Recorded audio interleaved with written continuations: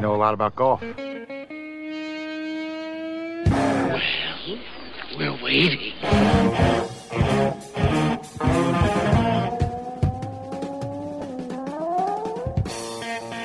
Hey, it's a brand new week, and it's a brand new us. Time for us again. Those weekend golf guys. Here we are. I'm John Ashton in the studio. Yeah. How about Jeff Smith here at the Pinehurst Resort and Country Club, sitting out on the veranda, folks. Gotta love it. Yes, indeed. Pinehurst, man. Hey, slumming again, buddy. Here's the best part.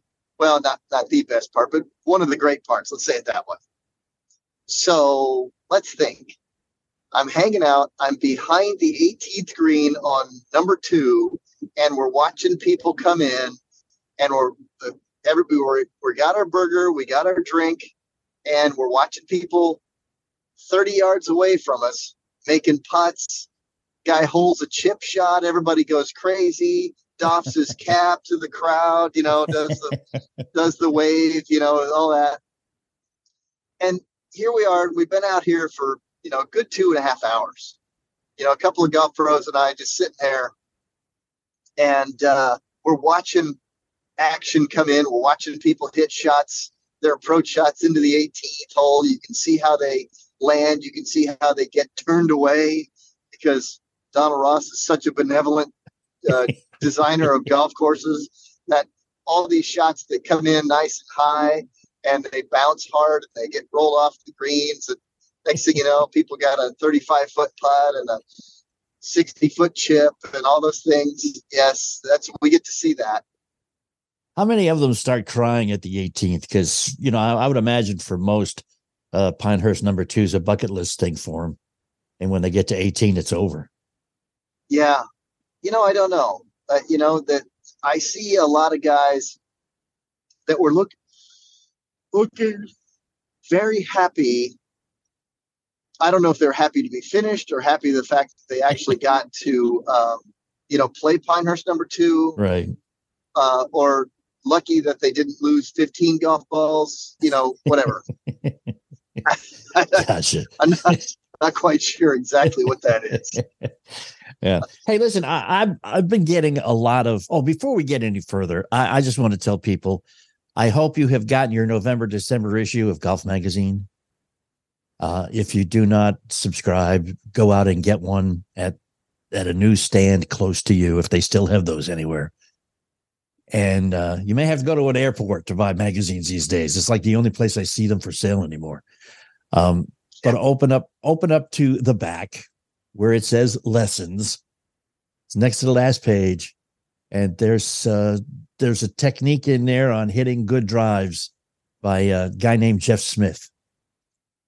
So this is a repeat performance for you in Golf Magazine, bud. Yeah, I feel pretty fortunate, honestly, that so that they'll publish that.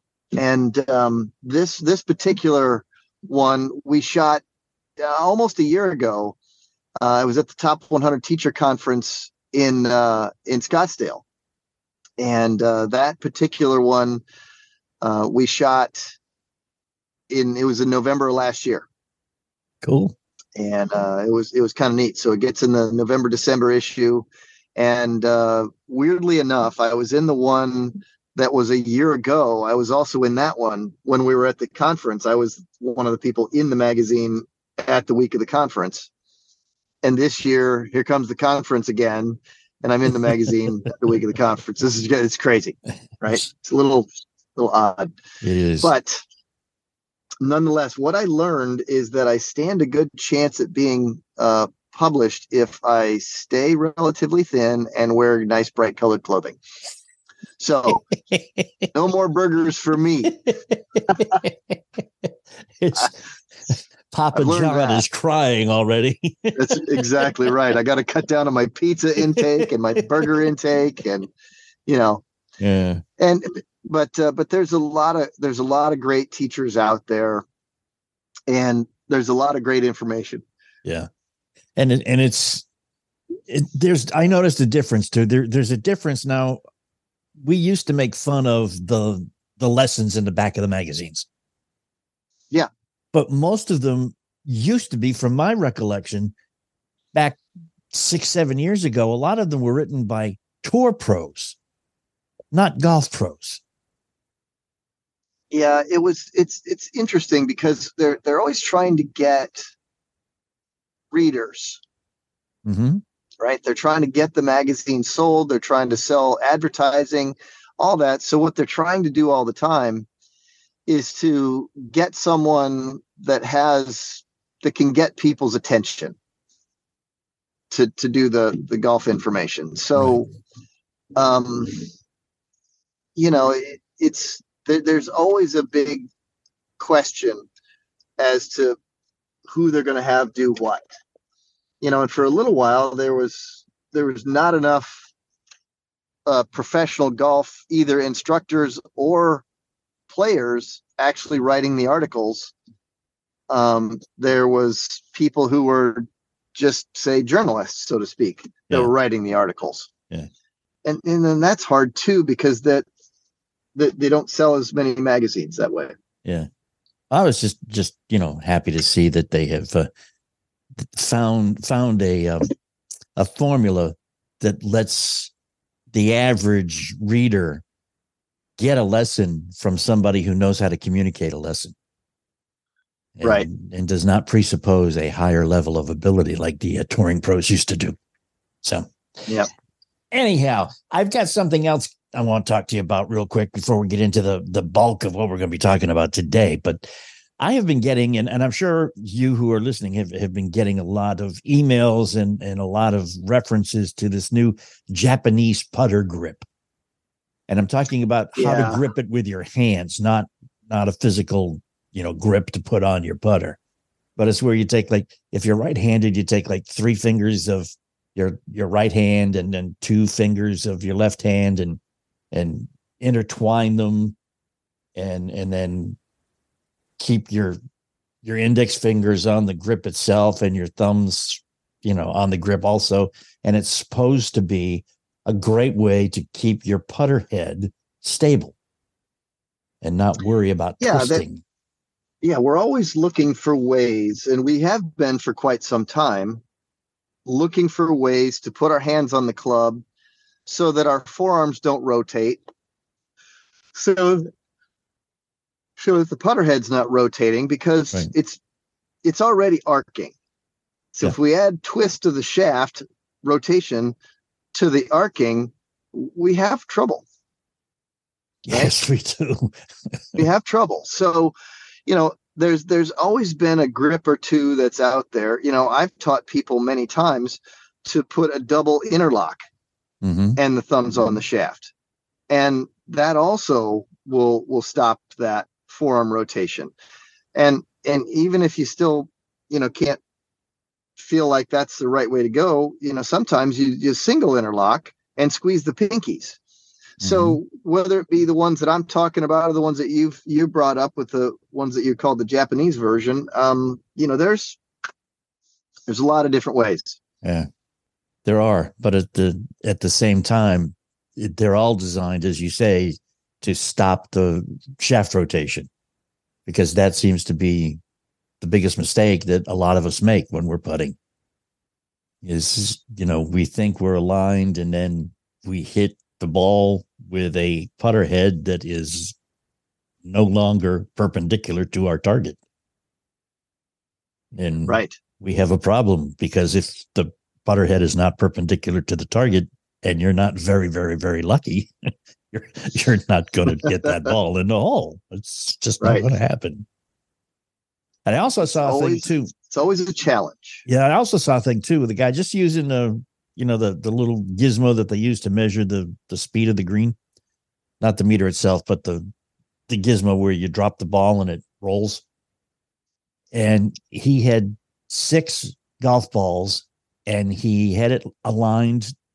I don't know how far away it was, but he had it aligned with the hole, and he took 6 balls that were running relatively fast, and 5 of them with the stick in, 5 of them hit the stick and fell in the hole, even though the ball was going quite fast.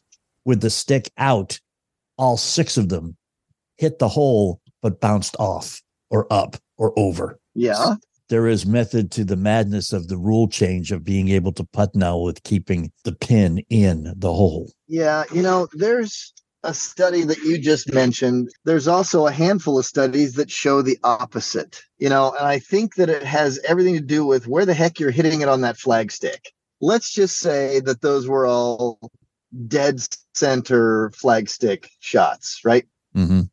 Otherwise, if they were going as fast as what you suggest, they were moving at a decent clip, so to speak. Right. If that hit a little bit off center, that thing starts to get out of the hole very fast. It would ricochet probably, wouldn't it? Yeah. So, you have these studies like the one that you've just said, and then there's the studies that show that off dead center hits on the flagstick, they go out. And then there's the question of how many times would you hit dead center of the flagstick and have it drop in at speed, or at the same speed, hit it just off center flagstick and it goes out. And I think that we could all understand that it'd be a whole lot harder to hit it absolutely dead center. So we'd have a fewer number of those that could have a chance to go in. So I don't know. I mean, when you put a flagstick in the middle of a hole, you're effectively making the center of the hole smaller. It would make sense that it would be very hard to have something run into that thing and not bounce off and still make it in the hole. Yeah. I don't want the flagstick in at all because I don't want to take the chance of the thing bouncing out. The hole looks bigger when there's nothing plugging up the center of it. We've got a lot more good stuff to talk about. Jeff just gave a big 2-hour speech at the Top 100 Teacher Conference. We're gonna get an encapsulated version of it when we come right back. Hang on. We are those weekend golf guys.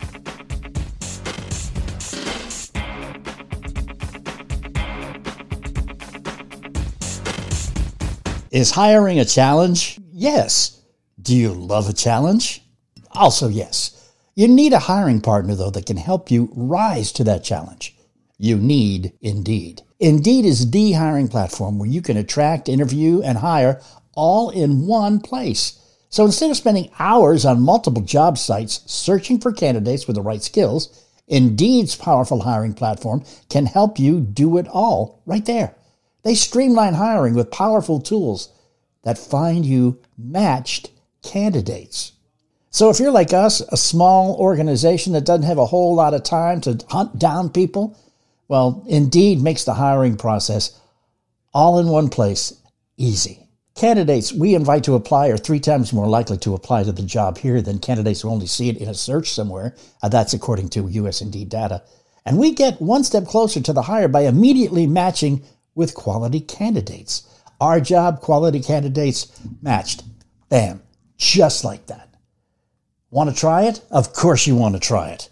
We want to help you try it too. Here's what you do. Go to Indeed.com/weekend and we'll hook you up with a $75 sponsored job credit. So if you have an opening now, you can start hiring now at a discount. $75 sponsored job credit to upgrade your job post at Indeed.com/weekend. The offer is good for a limited time. Once again, $75 credit now at Indeed.com/weekend. In the minute I've been talking to you, 16 hires were made on Indeed, according to Indeed data. Be the 17th.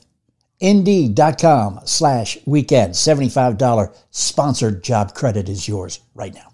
With Indeed's matching platform, you will find who you need. Indeed, you will.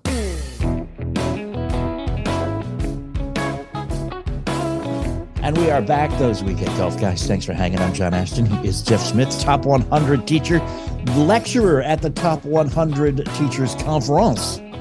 See how I said that with a little French accent there? Oh, wow. Yeah. Matter of fact, that made it all the more entertaining for everybody. I imagine it did. One of the things that we were talking about, that you talked about, was the difference available in technology by going to a pro like you and technology available over the counter, so to speak, for me to use at home. Yeah, as I was talking, a big topic in my conversation at the conference was, what are some, 5 essential keys to coaching in the modern era? And the first thing we have to do is kind of define what's going on in the modern era, right? Well, right now, and forever in the future, it will be advancements in technology. Right. And, and then there's technology out there that measure golf balls and golf clubs, launch monitors. And there's technology out there that measures stuff in the body and how it moves. There's technology in how we work out to improve our golf swings. There's technology in the stats tracking that we do. So there's all kind of things. But let's talk about the things that homeowners can buy, the regular Joe golfer can buy at a decent price that doesn't break the bank versus the professional grade stuff, Okay. and there are big differences here in what's going on. Now, for example, let's talk about your car, John, right? Okay. So think about a beat up Yugo that you could buy for $500. Mm-hmm. Your car that you could get for $30,000, Mm-hmm. and a Lamborghini that costs $100,000. Okay. Let's think of what you can expect to get out of each of those kind of vehicles, right? Everybody's just got it in their head right now that they're shockingly different things. Right. I mean, it's simple. The Yugo can maybe get you to where you want to go. Yeah, but is it reliable? Exactly not. No. Right. Is my it car? consistent? No, it's not at all. Right. Yeah. But it could tell you something. It could get you there, right? Right. It could. You hope. Yeah. Maybe. Right. But your car, right? Yeah. In good shape. Going to get you there. Right? Going to get you there reliably unless something untoward happens. And it's going to get you there comfortably. Yeah. And that yet is affordable. Yeah. Right. And the Lamborghini is going to get you there fast. Yeah. It's going to be sexy. Yeah, buddy. Right? That's somewhat is how we can look at some launch monitors these days. Okay. So you have the affordable, the Yugos, the $200 to $300 things that they say we can tell you certain things that are going on in your golf swing, or like how fast is the club moving, right? Right. It can tell you those things, they say, and it can tell you how far your ball would carry, so they say. Mm-hmm. But they are neither reliable nor consistent, nor sometimes they're also not very accurate. Which kind of defeats the purpose.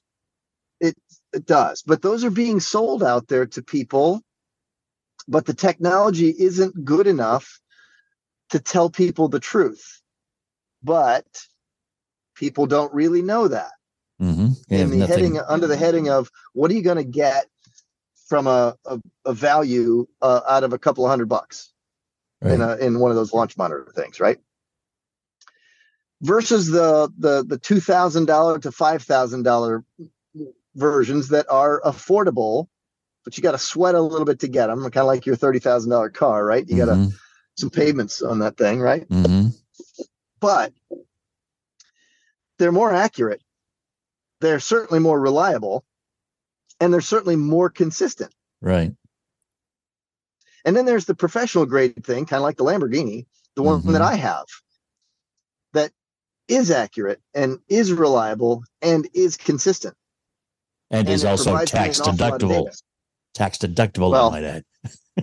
Yeah, but not to a degree that you would think. Yeah, I know. Right? Everybody goes, but you can write it off, as if I didn't have to pay the money to begin with. People, yeah, it's a write-off for you, though. Like, wait a minute, I still had to come up with that amount of money, plunk it down, and buy the thing. But that doesn't mean I get to write it all off in my taxes that year either. Yeah. So that's kind of a hard thing to swallow. So anyway, but the differences are those things, right? The high-end version, the professional grade model, tells me the correct information on a consistent basis, and it's very reliable. But yet here's the rub. The guy who buys one that he can afford doesn't enter his mind that the one that he bought that he could afford, either the really inexpensive one, $200, $300, $400, or the $2,000 version ish, is actually not accurate, nor consistent, nor reliable all the time. They think, well, it's a machine, therefore it must be right. Mm-hmm. Wait a minute. Is yours as right as mine is? And that's the thing, is that none of these companies who make these can afford to have that accurate information be that cheap. It takes too much to get all the stuff detailed correctly. So it is always in those expensive models. But people just say, well, it's a machine, therefore it must be right, so I need to trust it. All right. To some degree, people are saying that, but the professional level people, we're not getting paid to be wrong. That's for sure. Right. So we need to have the tools that are telling us that. So that's part of this. How do we make sure we're coaching in the modern era here? Is we gotta know all this stuff. We got to be able to tell our people, like I'm doing right now, there's stuff on the market that I have to learn about that I don't even ever going to own, but I still need to know it because my clients are asking me questions about which one they should buy. Yeah. Can imagine. Yeah. So it's really interesting because if they bought one of my students, all right, let's say he wanted to buy one of those $500 ones and use it in his basement all winter. Mm-hmm. Would you tell him absolutely not, or just I would counsel him on not trusting it? Okay. I would tell him, don't waste your money.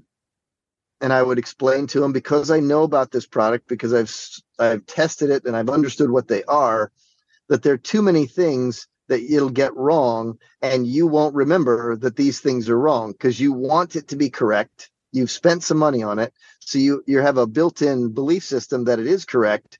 And then you'll find out that it's changes a lot. You're really not sure what you're going to get.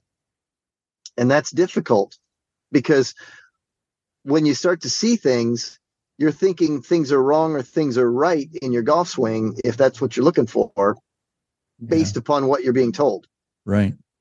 And if the thing that's telling you that is inconsistent at best, you got trouble, right? So that's where I tell them, don't waste your money. Now, if they're going to upgrade and go to that middle version, the homeowner grade something or other launch monitor, right? Mm-hmm. That's a couple of $1,000s and above. Okay, so there's enough good intel there to make it worth the purchase, but it has certain limitations that I have to tell people about so they don't believe certain things about what they're saying, because just because they put something on a screen that says we got you this information, I need to know which information that's actually accurate, or is that a guess? And a man needs to know his limitations. That's right. I heard that once. Yeah. That is very true. Do you think, just real quick before the segment ends here, do you think that the average guy, even the one who spends $2,000 on a launch monitor, understands what all those numbers mean? Or does he just want to watch the flight of his ball on the screen? I do not think that they know what all those numbers mean. Right. Okay. I think that they think they do, but I'll bet you that they don't. Okay. Yeah. We could talk about that for a little while here in the next upcoming segment, because I think we will. Because there's a lot of that going around. If we can help people understand what those numbers mean, then, their purchase could be much more meaningful to them. Yeah, that's right. Yeah. They could feel better about what they've got and how they're going to use it. So even if they're not accurate, the $500, a couple $100 versions, if they are not accurate, that means even the pretty flight that they watch on the screen is not necessarily representative of what they did with their swing, right? Correct. Okay. So you don't even have to know what the numbers mean. You just can't trust the picture. And if you can't trust the picture, why bother? Exactly. Just accent. Yep. It's the right question to ask. Okay. Right? You're like, wait a minute, why did I buy this? And that's why I always caution my students to go, not a good thing to spend your money on. Let's talk about the numbers when we come right back. You need to hang out. We are those weekend golf guys. Do not you move a muscle, okay? Have you ever tried to buy gold and silver and felt like you were talking to a used car salesman? That's because the precious metals industry is like the Wild West. Salesmen can say pretty much anything or make any promise they want without repercussion. But Genesis Gold Group is different. They're a faith-driven Christian precious metals company and believe in educating their customers, not pressuring them for a quick sale. Genesis Gold Group focuses on customer service, not sleazy marketing. Genesis Gold Group is named after the first book of the Bible for a reason. Proper stewardship of wealth is their specialty. Find out why they've earned a 5 out of 5 rating through the Better Business Bureau and how they can help you secure your wealth or retirement through physical precious metals. Call right now to learn more. 800-239-6987. 800-239-6987. 800-239-6987. That's 800-239-6987.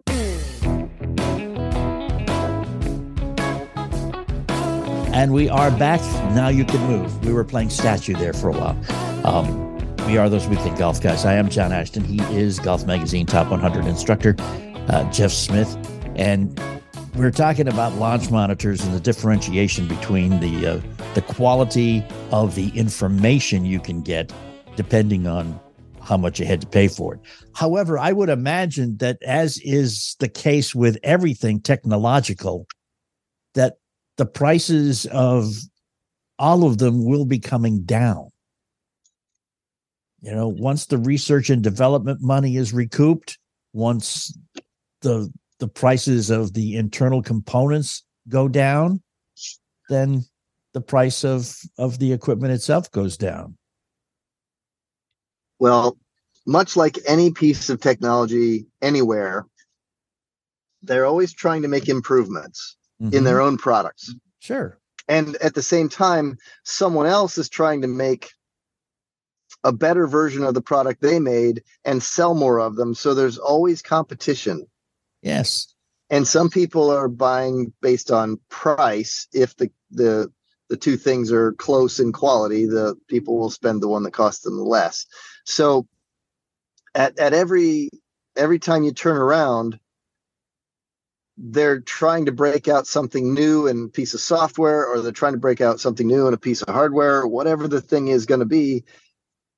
And the older something gets, if it's not, say, upgradable from the company, like a piece of firmware upgrade that you could download into it or whatever, if it just is what it is, then it becomes obsolete.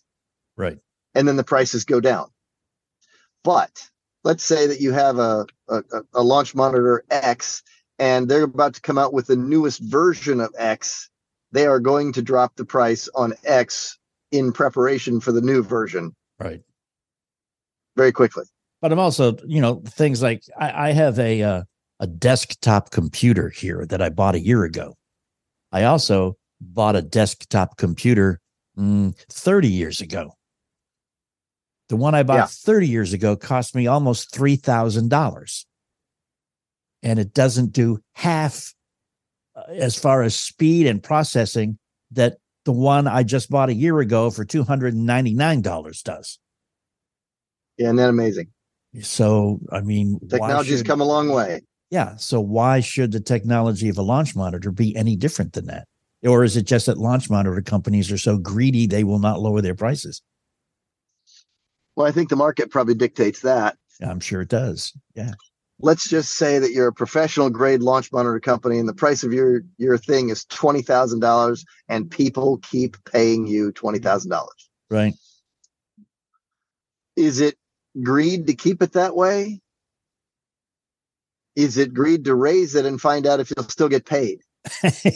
Yes. Well, okay. So let's say that you're the CEO of said launch monitor company, and you have, like you just mentioned, you paid the R&D and you did this, you did that, did the other thing business wise. What about paying your employees and making sure they've got enough? What about hedging your bets toward the future to make sure that your one and only product that you're selling right now doesn't go obsolete and you don't get kicked in the teeth by the competition? Then everybody stops buying your product. Right. Are you putting it into future R&D? Right. So, I guess there's all kinds of ways to look at that, but almost every time any manufacturer of anything comes out with something new, the something old starts to say get pushed out the door at a better price because they're trying to break out the new thing. So Yes. you got to kind of consider all those business factors of those prices, but everybody would love to have the best launch monitor on the market and not pay a whole lot for it. But Right. Oh, of course they would. Yeah. But again, you know, intelligent companies understand that, you know, there is a differentiation in their market, in their niche. Are they going to, niche? Are they going to sell, yes, you know, the best damn launch monitor that does everything but the dishes and sell it exclusively to professional teachers and coaches? Or are they going to try to break in with the best launch monitor possible into the consumer market? and there's a company out there that's done that. Actually, two of the three big launch monitor companies that are out there that have professional grade units also have homeowner grade units. Mm-hmm. In the four figure price points, right? Yes. $2,000, $3,000, $4,000 jobs. Yeah. Okay. Right. Uh-huh. Okay. One of them even stretched itself a little bit thin and went with a pocket-sized homeowner version of it that was selling for $600. Okay. But I think all they got there was something that sullied their name. Okay.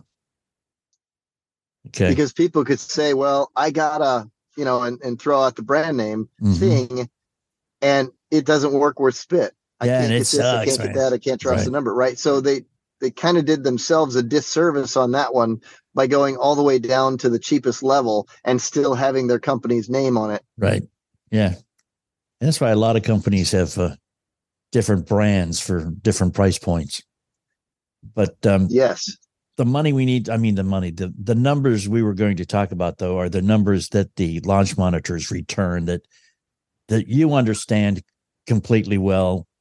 A lot of your students probably think they understand, but you don't think they do. What numbers are we talking about? All right. So the basic ones that people do understand right away, right? Clubhead speed. Mm-hmm. Everybody's dying for that. Carry distance, they're dying for that. Mm-hmm. Total distance, they're dying for that. Ball speed, everybody can get that one. It's pretty obvious. Yeah. All right. So then there's another number called smash factor. Yes. Or efficiency. And what is that? Beats me, and this man. is where that's where people start to go, I don't know what you're talking about, man. Yeah, exactly. Right there. Exactly. Right? Yeah. Now, let's use the easiest possible mathematical equation here. Okay. With this basic understanding, club comes in, smashes into a ball leaps off the face, right? And the ball speed coming off is, let's say, the ball speed coming off of a club head that's moving into it at 100 miles an hour. Club head moving 100 miles an hour, smashes in the back of the ball. Back of the ball gets crushed, and the ball leaps off the face at 150 miles an hour. Okay. That is the maximum allowed in physics. 1.5 times the speed the club is moving, the ball can move off the face 1.5 times that speed. Okay. So a smash factor would be 1.5, and that is only attainable on the driver and the putter because of lack of loft. And that's not USGA no longer launching specs. The ball that's upward. That's physics. Yeah. Right. So the ball couldn't even possibly be measured at anything faster than 1.5 times the speed that the club is going in, because the club cannot transfer any more energy into the ball at that point. Yeah. So the ball can't leave the face. So they call that smash factor or efficiency. Okay. Makes sense. Okay. Yep. So, but it only happens on those low lofted clubs again because they send the ball out instead of deflecting the ball up. Right. Right. So a wedge couldn't possibly have the same smash factor as a driver, as the highest one on the wedge you're going to get or the highest one on the driver you're going to get are very different animals. Because one is not launching a ball forward very hard, it's launching it upward. Okay. And the other is launching the ball forward. So the forward speed of the ball coming off the face is always going to be higher off those lower lofted clubs. Okay. Well, that makes perfect sense. Right. That's the first number that people get screwed up. Okay. And that's the smash factor. Smash factor, right? And then there's one that people think they understand, and let's call it path. The path that the club is traveling on to get to the ball. Okay. You know, people say, oh, well, that's in to out or out to in or down the line. Right? Mm-hmm. Okay, so if you have a path that's plus 2 degrees, what does that mean to you, John? It would mean that you are 2 degrees further off the center. Yeah, in which direction? I have no idea. It'd be to the right. Because let's say that you drew a line on a piece of paper in front of you and drew arrows at the end, and you drew a 0 right in the middle of that line. Everything on the left side of that line is a negative number, isn't it? Okay. No, that's just for a right. Positive, right. That would be just for a right-handed person, though, right? No. Oh, okay. This is the difficult part, right? Okay. This is where things start to get a little screwy. So let's say that the left-handed person, his goal is no longer to swing it plus 2, is it? Okay, yeah. Unless there's a way to switch that in the software of the launch monitor to make it flip. Yeah. Right. So that's that's where things start to get a little bit weird for people, right? Are there any other numbers that get a little bit weird? Because we're about to end this and we're coming right back. Well, of course, we have a Facebook page. It's facebook.com/golfguys. Go there and follow us. Every day, our brave military men and women, along with their families, make tremendous sacrifices for our freedom. Patriotic Hearts, a nonprofit organization, is dedicated to supporting these heroes and their families in their times of need. By donating your unwanted car to Patriotic Hearts, you'll be supporting job transition and job fair programs, veteran entrepreneurship, counseling, and retreats for combat veterans and their spouses. Call 800-441-9109. You'll receive a tax deduction, and we'll arrange a free pickup at your convenience. Imagine the difference you can make in the lives of those who have given so much for our country. Your car donation will directly impact military families, veterans, providing them with the support they desperately need. Call 800-441-9109. You can become a part of something bigger. Join us in our mission to uplift and honor our military community. Call 800-441-9109 to donate your unwanted car to Patriotic Hearts. If your company stayed open during COVID, I have some great news for you. Government funds are available to reward companies who stayed open during the challenging time. Now, this is not a loan, and you do not have to pay it back. Your hard work to stay open could qualify you for up to $26,000 per employee at covidpayment.com. You heard that correct. Up to $26,000 per employee. This program is complicated, but nobody knows more about it than the tax experts at covidpayment.com. You pay nothing up front. They do all the work and share a percentage of the cash they get you. Businesses of all types, including nonprofits and churches, can qualify, including those who took PPP loans. If you have 5 or more employees, let covidpayment.com help get you up to $26,000 per employee. Visit covidpayment.com. That's covidpayment.com. covidpayment.com.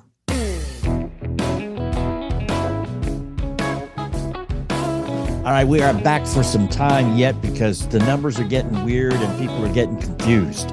I'm John Ashton. He's Jeff Smith. Left-handed or right-handed, plus numbers in the path are to the right, negative numbers are to the left. Okay. Yep. Now we've got face numbers. All right, a face angle. Okay. If it's facing 0 degrees offline, it's going straight at your target, isn't it? Yeah, I would have hoped. Facing straight at your target. Yeah, right. Yeah. All right, so positive numbers will be to the right, negative numbers will be to the left. Same thing. Okay. Got it. Now, here's the number. This is the thing that it measures. Most of these things will measure this. It'll measure the direction that the club is traveling in the air into the back of the ball. For example, a right-handed golfer, like most of us are, it's traveling from behind our bodies to out in front of our bodies to smash into the golf ball. So in to out, right? Okay. Yeah. And then there's the face in where it's facing at the time it smashes into the ball relative to the path. Okay. What if the face is twisted to the left of wherever it was swinging? That makes sense? Yeah. You could be swinging a club face that is angled left before it touches the ball, even though it is traveling through space to the right. Mm-hmm. The difference in this is the face relative to path, or the face to path number. Okay. So let's say the face to path number is 4 degrees, -4. The face is now left of the path by 4 degrees.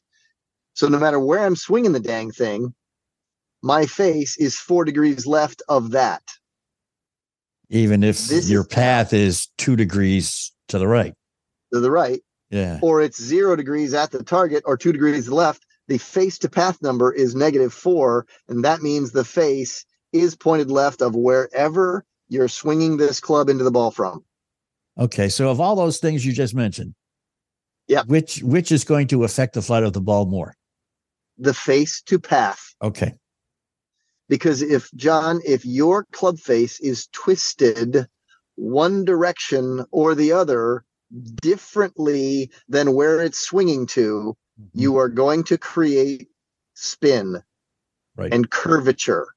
Right. But if the face to path number on a launch monitor is 0, that means the face is pointed exactly where your club is traveling into the back of the ball, and you will get a linear shot, a non-curve ball, straight line shot, so to speak. Right. Right. So I think it's important to know that as I teach golf and I make people better, the first number that I'm looking at, if we're trying to reduce the curve in the shot, I'm looking at that launch monitor telling me how closed or how open was the club face relative to where they're swinging. I'm looking at the face to path number first. Gotcha. So that would be, of all the numbers, that would be the ultimate, the primary, the number one. Yes. The thing that, as we've already discussed, the thing that affects the flight of the ball most drastically.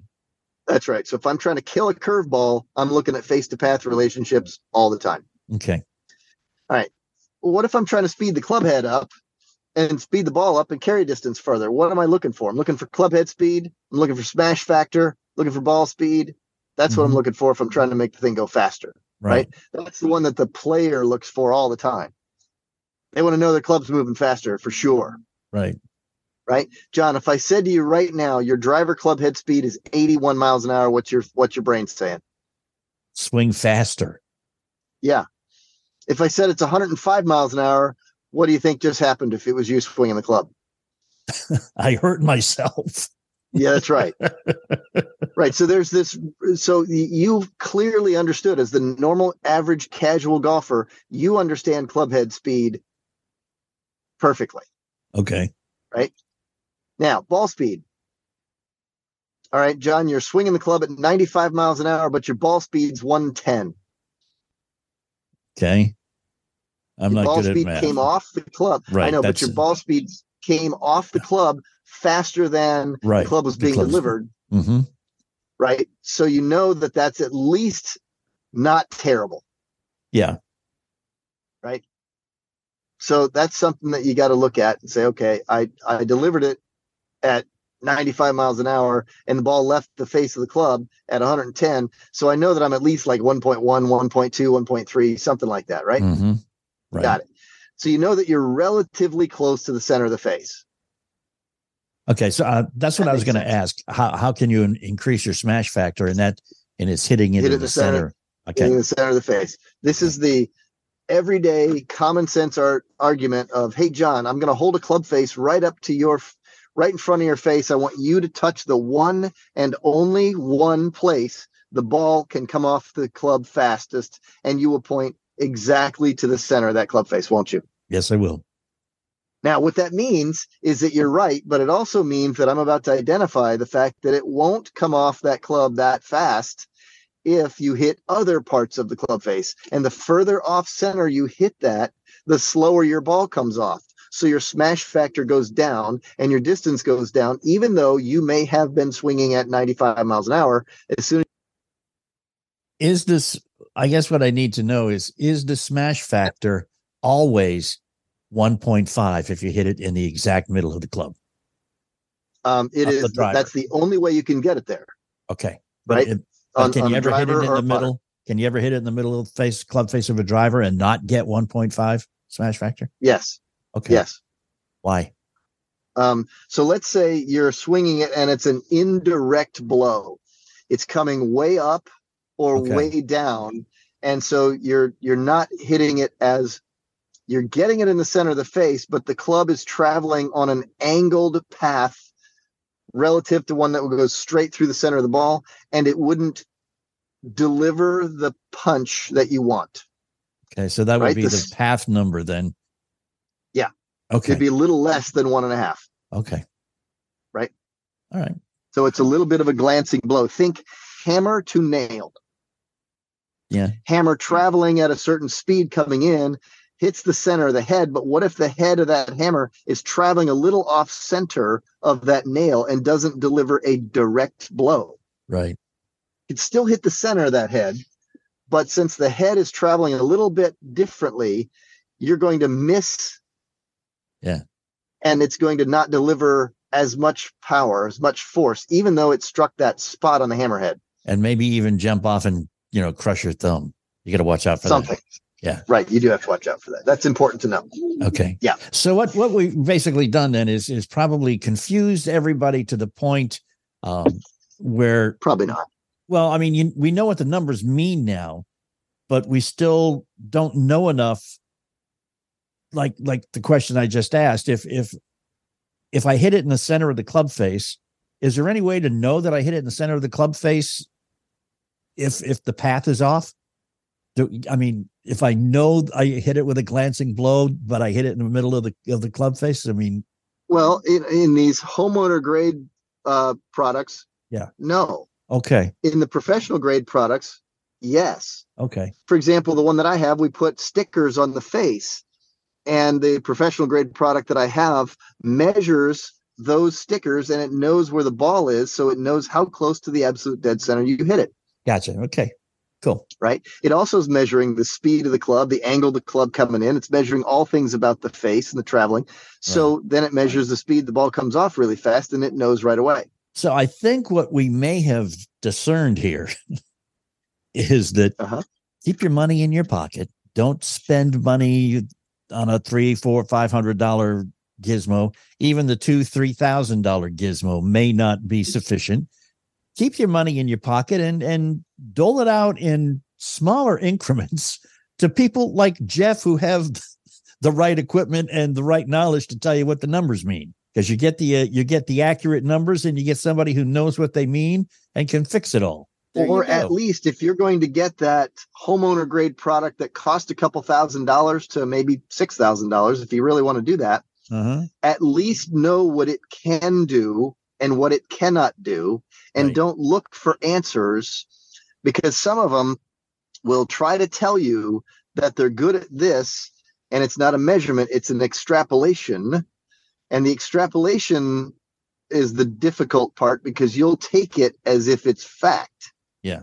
So you got to know what it is that you bought and what it is good for and what's measured versus what is extrapolated. But just think, and if you can keep your fact finding to what's measured, you're actually going to be happy with your product. Just think what it'll do for your game. If you can get all those numbers, whether they be from something you buy or from something that a guy like Jeff has, if they are accurate and you know what they mean and you're with somebody who knows how to take what those numbers mean and correct what the problem is that's making the numbers wrong, then how much better will your game be the next time you go out and play some golf?